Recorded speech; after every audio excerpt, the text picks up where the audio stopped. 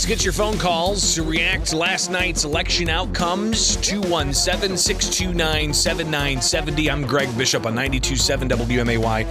Springfield's News and Talk. It was a late night last night. Of course, kudos to Jim Leach for staying. I don't even know what time Jim got done last night. I didn't get into bed about till 1:45. The election night party at the Crown Plaza for Darren Bailey. It was stretching out throughout the night. Even after Lieutenant Governor Juliana Stratton in Chicago declared victory shortly after the Associated Press, which was kind of weird, to be honest. I mean, being in press row at a election night watch party, and then the word kind of starts floating. AP just announced Bailey or Pritzker won, and I'm sitting there refreshing even Cook County and Chicago Board of Elections websites, and there were zero numbers in. Zero numbers were reported. Even in Lake County and DuPage County, some of the most populous counties in the state, I was refreshing their election results. Zero results being officially reported.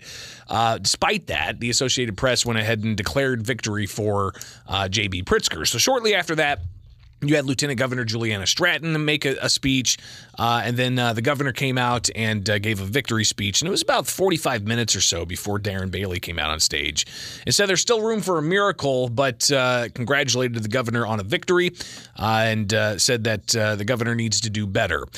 So interesting to hear your thoughts on how this panned out, and what were you hoping? Did you get what you wanted, or are you disappointed? But you also have all of the statewide constitutional office holders being maintained in Democrat hands. Illinois is not a purple state. Illinois is a blue state. I know people always try to say, well, hey, we've got, some conservative liberals, and we're kind of a purple state. I don't know. Last night indicates that Illinois is very much a deep blue state in the Midwest, seeming to be an island of sorts surrounded by other states that are more red. So the outcomes all across the statewide office holders all going to Democrats. We've got a new Secretary of State. Alexi Giannoulias is going to be the first Secretary of State in more than 20 years after Jesse White stepped down. He beat out Dan Brady.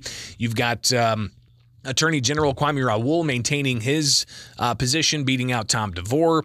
You've also got the Comptroller Susana Mendoza beating out her Republican opponent, and even Treasurer Michael Frerichs beating out his Republican opponent. So all statewide constitutional offices being held by Democrats. Uniparty rule in the state of Illinois. And that's going to be reinforced with the maintaining of the supermajorities for Democrats in the House and Senate. So not much ground made at all by Republicans in races all across the state. So Democrats are going to have their supermajority in the state legislature in both the House and Senate. And this has even led to the House Minority Leader, Jim Durkin, announcing this morning he is not going to be seeking the role of House Minority Leader come January when the new General Assembly is seated. So he says that the Republican Party needs to be rebuilt in Illinois. And that could be because there wasn't necessarily a unified front in Illinois for the Republican ticket. While the Democrats, statewide office holders and those vying for statewide office all rallied together, you didn't see that happen in Illinois with Republicans. It seemed that there were sections and sects of factions of Republicans, those who lumped themselves together with Tom Demmer, Dan Brady. They never really came out and said that they supported Darren Bailey for his bid for governor. So interesting to see that dynamic and what that portends for the Republican Party in the state of Illinois. But something else, too, that's top of mind. And, of course, you can chime in here at 217-629-7970. That's the phone number. Live with Springfield's Morning News on 92.7 WMAY, Springfield's News and Talk. What's fascinating here is, of course, you had the statewide office holders, the governor to treasurer, attorney general, and so on. But when it comes to the constitutional amendment that was on the ballot, we still don't know the outcome of that.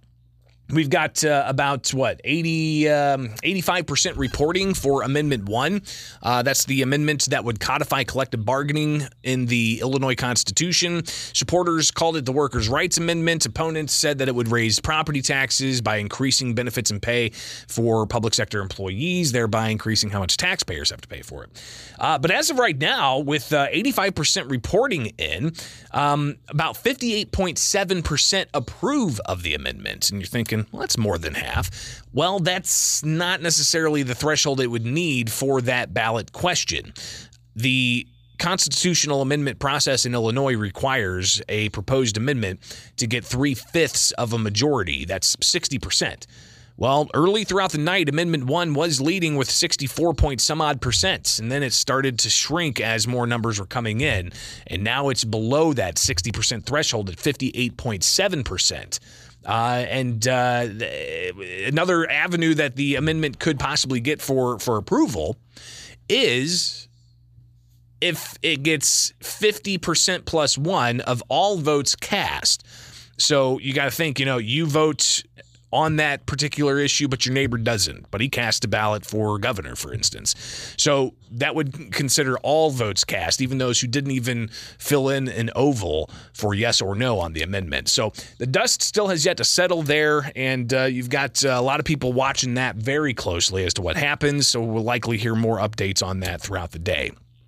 But Congress is still very much across the country up in the air, and you've got people who are raising questions about, here we are, it's the day after elections, and we still don't know who's going to be in control of Congress. I mean, they're still tallying up all these numbers. And even in Illinois, even though we've got most of our races pretty much determined and concession speech has gone out, with Democrats having a really strong night in Illinois across the state, we're still not going to have finality for the final outcomes until all the mail-in ballots are in. And I think last I checked, there were about 280,000 remaining mail-in ballots.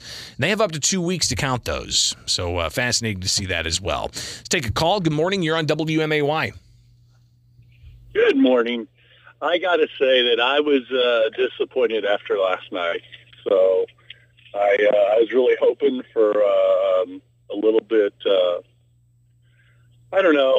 I knew Illinois was going to go the way Illinois went because of the fact I think that there's just too much blue up in Chicago. I mean, if you just look at the map, the Democrats are winning in Chicago suburbs, and they're winning the city, and then they're winning in Champaign, and then like over in East St. Louis area, and that's everything else is red, and it's just I'm just very disappointed. But as far as that Amendment 1, I was really disappointed in that. I kind of. Just because of the fact there was nothing, I never saw anything. I saw hundreds of commercials, the same commercials over and over for saying yes to it and how good it was and how it protects workers and makes it safer to work, gives them better wages and all this stuff. But I never saw anything from the other side. Yeah, the opponents. The only place I ever heard anything from the other side is the few people you talked to on this station. Yeah, and there were some text campaigns that were being sent out, I know. There were some social media video posts that were going out, and some of the business groups, including the Illinois Chamber, they were asked about, why hasn't there been a lot of money in opposition to this? And they said, well, in comparison to their opposition and the millions of dollars that were spent to defeat the progressive income tax 2 years ago, and their response was they didn't see it as much of a challenge as the progressive tax would have been for the state of Illinois. It wouldn't have helped Illinois' business climate, they say, of Amendment 1, but they didn't necessarily think it would have that much impact just because Illinois is already a very union-friendly state. Right. I mean, we don't have right to work. We're not going to have right to work unless there's an absolute sea change politically in this state. So that seemed to be what some of the rationale was behind not putting money behind opposing the amendment. But millions and millions and millions and millions of dollars from labor groups went into those commercials that you just talked about. Oh, and they were huge, and they were so misleading. After reviewing the amendment. And then everything they said, and this is where I struggle with unions, because unions use the same thing. Oh, well, we'll provide you a safer place to work. I've been in anti-union campaigns before, and I hear that, well, we make more money. You can't fire me on the drop of the hat and stuff like that. And then I work in a non-union environment. I've worked in non-union environments, and you can't do that. I mean, I'm currently going through an OSHA, 30-hour OSHA training, and there are so many OSHA rules that protect the safety of people and their jobs if they're working in an unsafe environment. And there's a lot of the things that unions fought for throughout the generations have been codified, as you're saying there. Yeah, exactly. So I mean, this stuff's codified in law already. Yeah, and listen, we've got the First Amendment right to peacefully assemble with those who we choose to, but also that means you can't be forced into an assembly, and that's really what the crux of the Janice v. AFSCME case as well. Hey, I appreciate the call. This is obviously something we're going to talk more about in the days ahead as the dust continues to settle. So keep it right here with Springfield's Morning News. I'm Greg